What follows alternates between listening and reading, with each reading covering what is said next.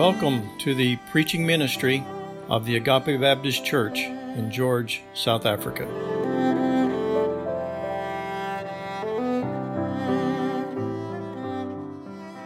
Well, we've been looking at this letter and working our way through Paul's letter to the Ephesians.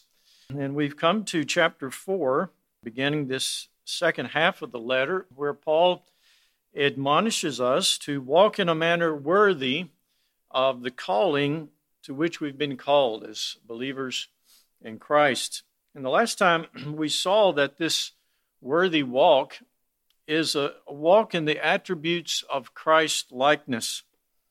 He says in verse 2 and 3, with all humility and gentleness, with patience, bearing with one another in love, eager to maintain the unity of the Spirit in the bond of peace. And so Paul begins with this emphasis on the unity that we have in Christ. And this unity, he says, is something that, that we need to be eager to maintain. We're to be committed to protecting and promoting this that we have, that's given to us, because it is a unity that is created by God. And so it is vital for us to see it in that light. It's not just something that we generate or that we create. After the tea this morning, we're planning a membership information meetings for those that are able to and interested and able to stay for that. And one of the things that I'll be talking about is the importance of membership. And part of the reason for a church membership is because membership says, I'm committed. I'm committing myself to the body. I'm not just kind of hanging on to the fringes, but I want to be part of what the Lord's doing in this church. And so the local church then, to become a member of a local church is really to make up your mind, or it should be to make up your mind, to give priority to your brothers and sisters in Christ, even before yourself. That's what Scripture teaches us to do. This means that you're committing to one another, to be quick to protect the unity of the body. In other words, instead of being one to divide or gossip or provoke, you're one that's eager to move every situation to a unifying resolution. And so that's what we talk about as a commitment. We're talking about this mindset of one another as a body that we pray for and that we love. Well, this morning we're looking at the basis of our unity. And as we noted before, this second half of the letter that we have here from Paul is primarily practical. And the first half, the first 3 chapters that we worked through was really doctrine, who we are in Christ and what He's done for us, what He's planned. But these two always go together. The practice always flows out of our doctrine, what we believe. And so you'll notice that as Paul begins this admonition here in the first couple of verses, with the practical admonition to walk in a manner worthy, he goes right back to doctrine.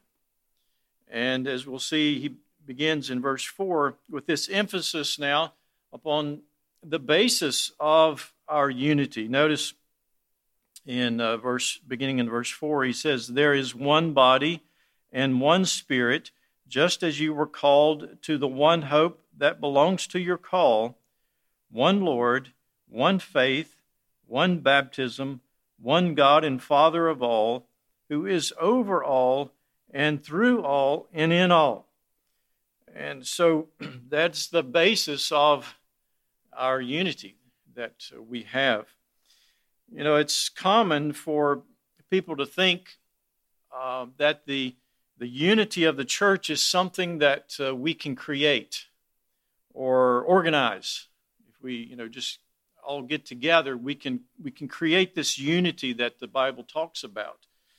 You see it in the efforts of the ecumenical movement, where various faiths all get together around some cause to try to accomplish something. And the basis of their unity is usually very limited. It's like a generic in nature, like faith in God. We can work together on that basis with Hindus and with the Catholic Church and even Muslims. This big umbrella of faith in God, or maybe we could unite around the love of God. Everybody believes that, right? And so the depth of the foundation of the unity is usually very, very limited. Even evangelicals can unite together for some cause, and oftentimes that basis is very limited. Even willing to ignore basic doctrinal truth, like the exclusivity of the nature of salvation. In other words, that salvation is by grace alone, through faith alone, in the finished work of Christ alone. That's not really something they're going to want to talk about too much, many times, unfortunately. And so that's not what Paul is talking about. I just want you to realize that he's talking about the unity that God has created. The Father planned it, the Son paid for it, and the Spirit of God has applied it to those of us who are believers. And we have that in Him, and so we're to work that out. We're to live that out and focus, not so much concerned about focusing on our unity, but focusing on Him. When we turn our eyes to Him and we rally around Him, then we are united together when we are putting our focus on Him. Well, if you remember in John 17, the high priestly prayer of the Lord, let me just jump into the middle of that prayer from verse 19, because it really speaks to this matter of unity that Paul's talking about. This is Christ's prayer for us. He says, "And for their sake I consecrate myself." In other words, he set himself aside or dedicated or consecrated himself to go to the cross. What he's talking about in the context. He says that they also may be sanctified in truth. I do not ask for these only, but also for those who will believe in me through their word, that they may all be one, just as you, Father, just as you, Father, are in me and I in you, that they also may be in us, so that the world may believe that you have sent me. You see, this is the inherent unity that we have in Christ. It's like the unity that exists within the Godhead, the Father, Son, and the Holy Spirit, the triunity of God. He'll continue on there from verse 22. "The glory that you have given me, I have given to them, that they may be one, even as we are one.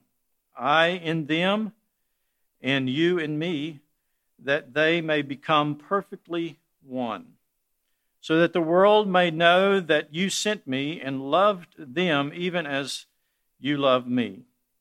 Father, I desire that they also whom you have given me may be with me where I am, to see my glory that you have given me because you loved me before the foundation of the world. O righteous Father, even though the world does not know you, I know you, and these know you, that you have sent me. I make known to them your name, and I will continue to make it known, that the love with which you love me may be in them, and I in them. And so you can see his emphasis here on this unity is something that is in God and that he has made us part of. And often you'll see Paul using this terminology to be in Christ. And he's talking about this unity that we have with Christ because of what Christ accomplished for us on the cross. He's forgiven us and he's saved us and he's brought us into a family relationship with him. Well, this is what God has accomplished for us, his children. What you are in Christ, you are also in the Father and in the Spirit. And so we see Paul taking that emphasis here in these verses. Back in Ephesians chapter 4, verses 4 to 6, we see this emphasis on the three persons of the Godhead. In verse 4, the Spirit, and in verse 5, the Son, and verse 6, the Father. And in these verses that he gives us here, we see this repetition of the word one again and again. 7 times in these 3 verses, he repeats this emphasis on one. And it really points to the solidarity that we have in the body of Christ. And so this morning, we're going to look at this first part, in verse 4, on that which the Spirit of God accomplishes. And he begins with the body. He says, we are one body. Ephesians 4, verse 4, there's one body, one Spirit, just as you were called to one hope that belongs to your call. Well, the body is one of Paul's favorite metaphors to talk about the church. And he, no doubt, one of the reasons is because, like the physical body, the spiritual body, the church has different parts, and all these different parts all are one, just as our physical body is one, but has all the different parts. And we read, Joshua read from that passage in 1 Corinthians 12, where Paul spends quite a bit of time, quite a lengthy section there, pointing out this unity that we have and how it's compared to the body. Because, as you think about the church, there's a great diversity within the church. When John saw the vision of heaven, he sees people from every tribe and language and people and nation. And you can even think of our own situation right here in South Africa, all the different groups and diversity of people that we have. And the churches should reflect that diversity as much as possible. But that this diversity is also a challenge as you think about it. You just think about the single problem of language barriers that we have, and understanding, and the difference of thinking and the ways of doing things, even among us as the European population. We may look like on the outside, but on the inside we're different, aren't we? We think differently. Think about the different economic and social backgrounds, and the political opinions, and even the different doctrinal ideas and opinions that we may have. And so it becomes difficult to maintain unity. But one thing we need to remember is that unity is not the same as uniformity. God's not saying that we're to all be carbon copies or clones of one another and all think exactly the same way. But there are certain things that we should be united around. The essential doctrines from God's Word, the Father, the Son, and the Holy Spirit, the way of salvation that God has given us, very specifically repentance and faith in the finished work of the Lord Jesus Christ, His death, burial, and resurrection. Those things that we can't waver on. We can't say, well, let's just don't focus on that so that we can all, be unified.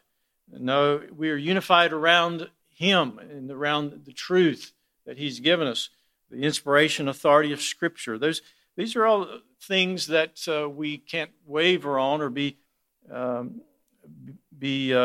putting to one side or ignoring. But the fact that we're different, although creates difficulty, is actually a good thing. And God has designed the church to be that way, to be different. He intentionally brought the Jews and the Gentiles together, two groups that were as far apart as they could be in everything.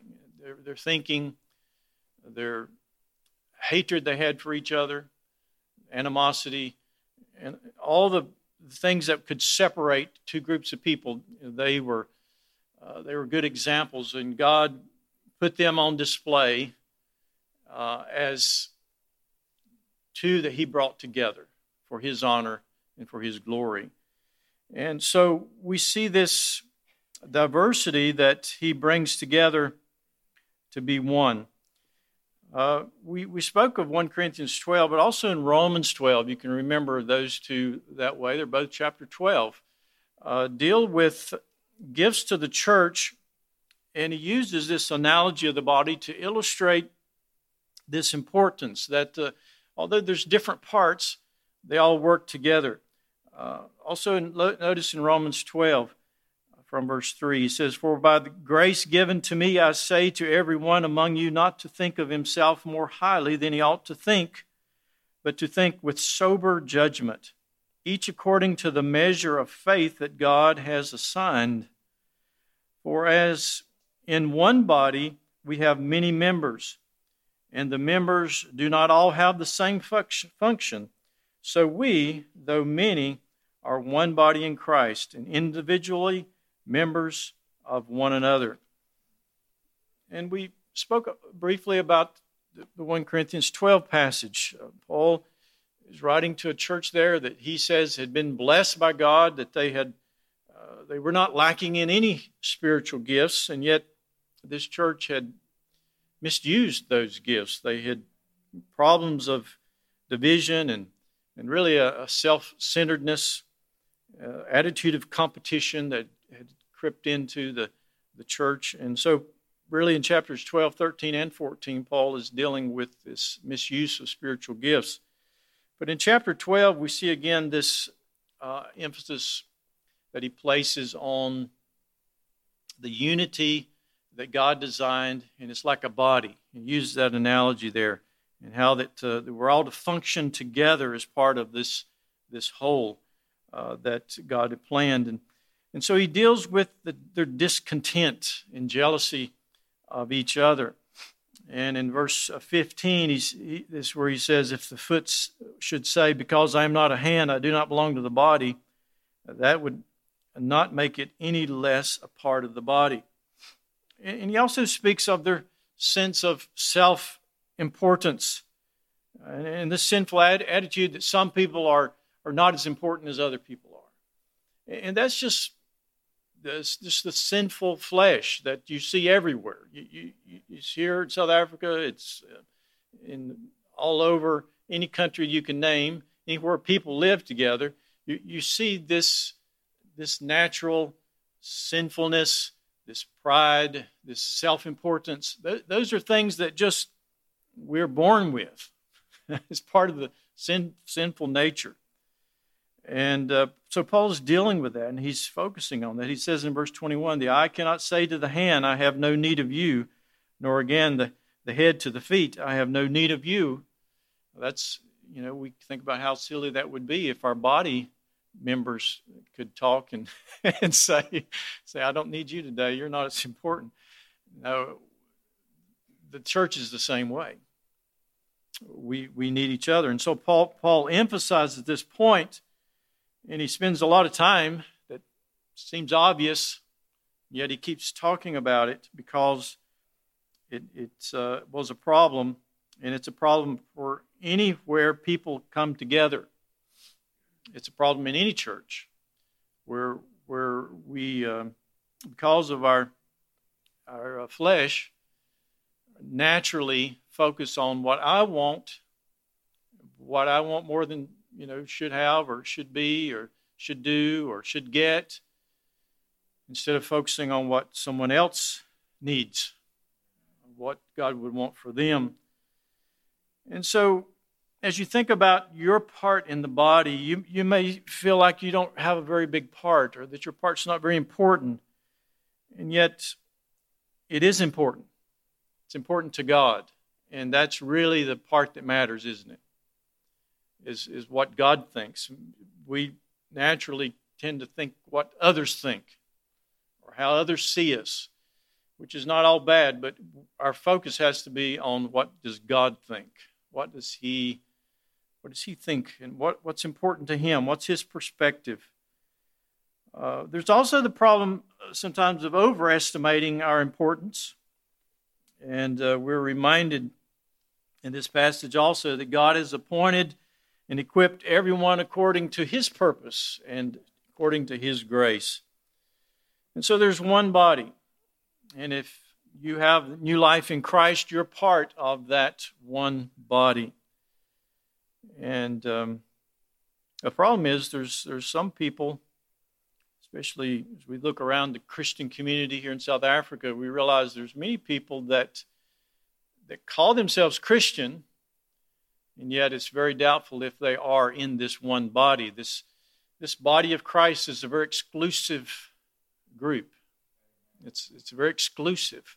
And the world doesn't like to hear of anything being exclusive. They want everything to be inclusive. In other words, everybody's in.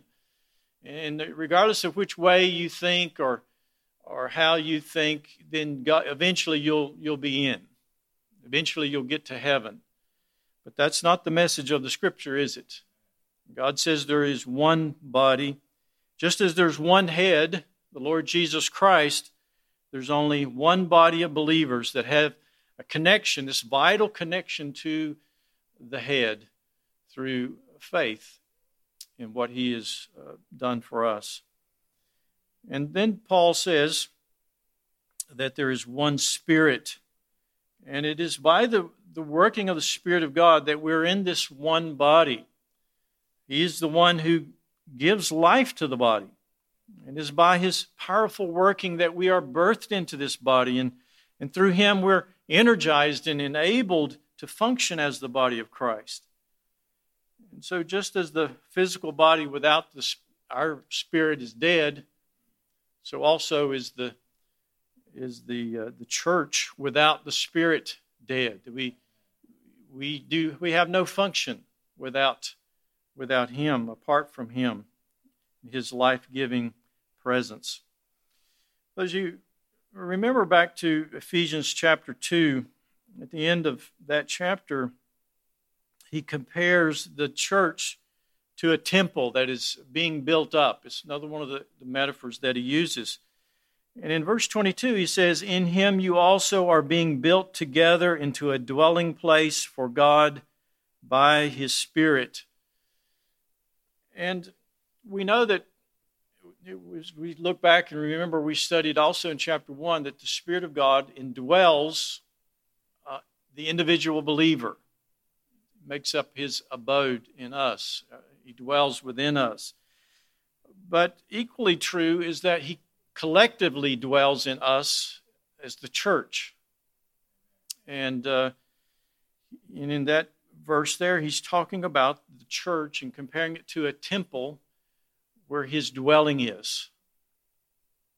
And in 1 Corinthians, he says it this way, in verse 13, "For in one Spirit we were all baptized into one body, Jews or Greeks, slave or free, and all were made to drink of one Spirit."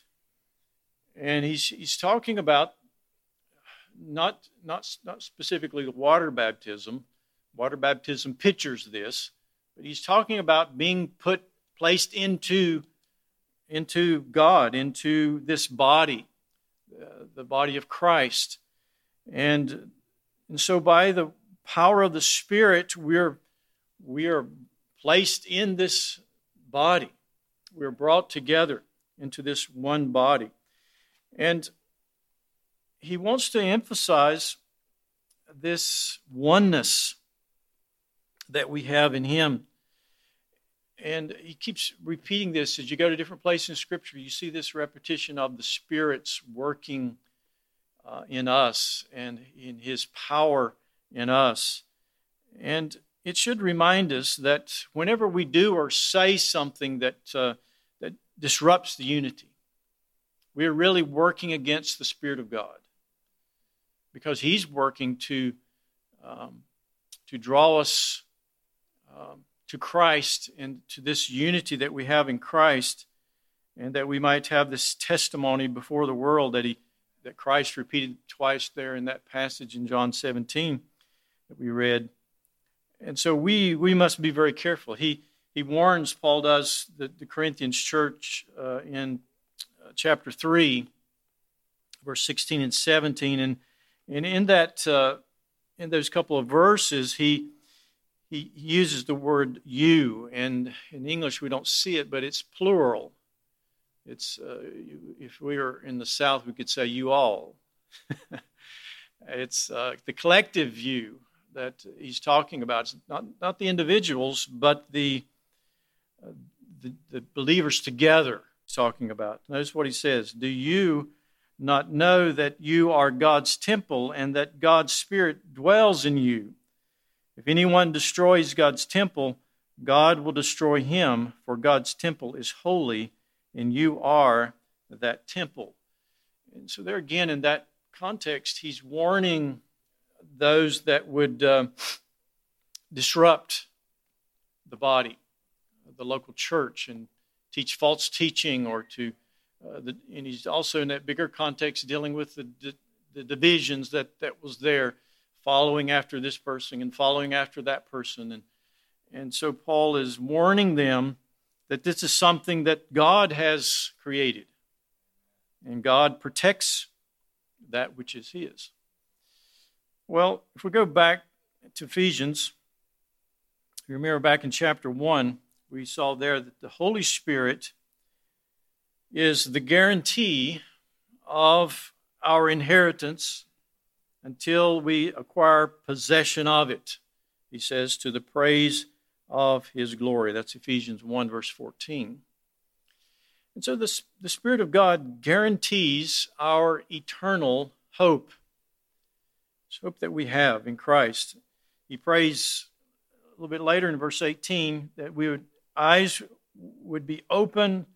He said, having the eyes of your hearts enlightened, that you may know what is the hope to which he has called you, what are the riches of his glorious inheritance in the saints. So he talks about this hope that we have, and how that the Spirit of God guarantees it. And so Paul makes this point, and it should cause us to appreciate the unity that we have in the body of Christ. And that's the last thing that he says in this verse is talking about this one hope that we have. He says there in verse 4, there's one body, one Spirit, just as you were called to one hope that belongs to your call. Earlier we had looked at that passage in John 17. I want to go back there just to this verse 24, where Jesus prayed, Father, I desire that they also whom you have given me may be with me where I am, to see my glory that you have given me because you loved me before the foundation of the world. You see, our hope that we have is not an uncertain kind of hope, like we often use the word hope. I mean, we say things like, well, I hope this COVID virus thing will be over soon. Well, that's a wishful kind of hope, isn't it? We don't know if it's going to be over soon. We don't know when it's going to be over. And so many times our hope is very uncertain. But the hope that's ours in Christ is as certain as his word is, because it's his promise that we placed our hope in. And although we can't see it, by faith we are able to take hold of it and be confident in it. You remember in chapter 2 that Paul had reminded these believers that before they came to faith in Christ, they had no hope, being without God in the world. But in verse 13 he says, "But now in Christ Jesus, you who once were far off have been brought near by the blood of Christ." And so God has given us all this same hope. There's not a hope for that group over there and a hope for that group over there, and we have a different hope. No, we have one hope, one confidence in that which God has planned for us. And he says that the Holy Spirit's presence within us, it reassures us. It gives us confidence concerning that hope and enables us to live in its joy and peace. Notice the benediction of Paul gave at the end of chapter 15, verse 13. He says, "Now may the God of hope fill you with all joy and peace in believing, so that by the power of the Holy Spirit you may abound in hope." See, regardless of how difficult life becomes, regardless of how hopeless life becomes around us in our circumstance, we have this steadfast hope in the Lord and what He has promised for us, and that He's coming back as He said He would, and He's going to take us to be with Him as He said He would. That is a hope that is unshakable, and we share that hope together. And the fact that we have this same hope should motivate us to maintain the unity that we have together. One of the ways that the Spirit of God empowers us in this way is through the body life of the church. The life together should encourage us. And that's what the writer to the book of Hebrews says in chapter 10, verse 23 to 25. He says, "Let us hold fast the confession of our hope without wavering." And there was a problem, as you know that book, there was a problem with some that were doubting and being tempted to turn back to Judaism. And he says, "Hold fast to the confession of our hope without wavering, for He who promised is faithful. Let us consider how to stir one another up to love and to good works, not neglecting to meet together as the habit of some, but encouraging one another, and all the more as you see the day dawning." The day dawning is the day when the Lord comes back, the day when we're going to be with Him. Well, let me close with a little story from, it's told of D.L. Moody. Most of you probably heard of him. He's a well-known pastor in Chicago for many years. And the story is told that he was visiting a believer that had stopped attending church. And when he asked the man about it, he went to his home and visited him, and they were sitting there by the fireplace, and the man said, "Well, I've just decided that I can worship God just fine by myself." And here in South Africa, I think there's a lot of people that's decided that. For whatever reasons, they've been hurt, they've been offended, they feel like the church was accomplishing what it should be. They just decided to do their own thing, have their own Bible study, or they can go out on the mountain, worship God just fine, or they can go to the beach and see God there and His creation and just worship God. Well, Moody didn't say anything, but as they sat there, there was a nice hot bed of coals there in the fireplace, and Moody took the tongs and took one of those coals, red hot coals, and moved it away from the others and kind of set it over by itself. And it wasn't long till it began to lose its glow and cool down until it was just kind of grayish black. And as they sat there and watched it, the man says, "I see your point." And we need each other, don't we? And the Lord has planned it that way. And by the Spirit of God, His power at work, we are one body. And His presence assures us of the one hope that we have in the Lord. And so let us be eager to maintain the unity of the Spirit in the bond of peace. Let's pray together. Thank you, Father, for what you've planned for us.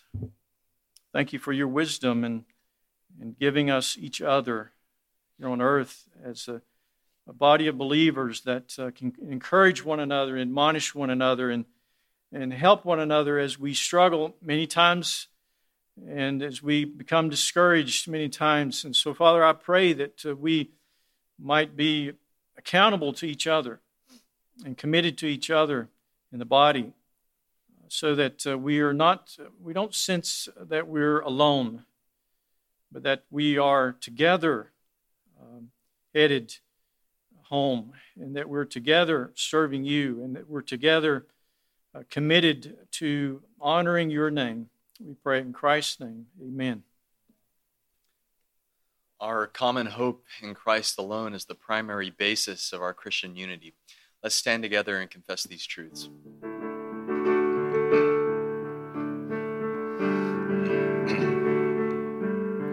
What is our hope in life and death? Christ alone, Christ alone. What is our only confidence?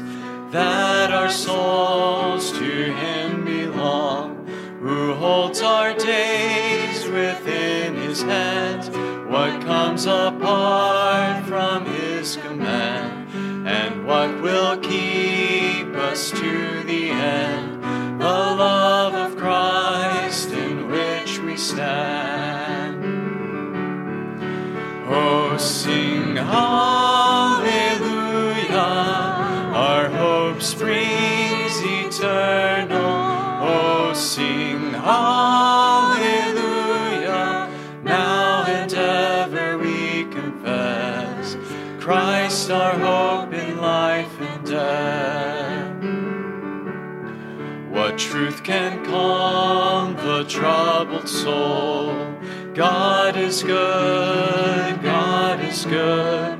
Where is His grace and goodness known? In our great Redeemer's blood, who holds our faith when fears arise, who stands above the stormy trials, who sends the waves that bring us nigh unto the shore, the rock of Christ.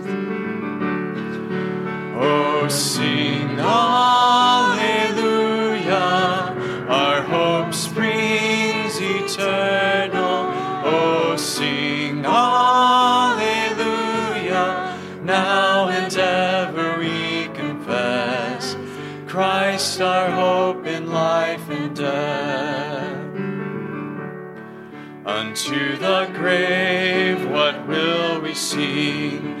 Christ He lives, Christ He lives. And what reward will heaven bring? Everlasting life with Him, where we will rise to meet the Lord, and sin and death will be destroyed, and we will feast in endless joy when Christ is ours forevermore. Oh, sing hallelujah, our hope springs eternal. Oh, sing hallelujah, now and ever we confess Christ our hope in life and death.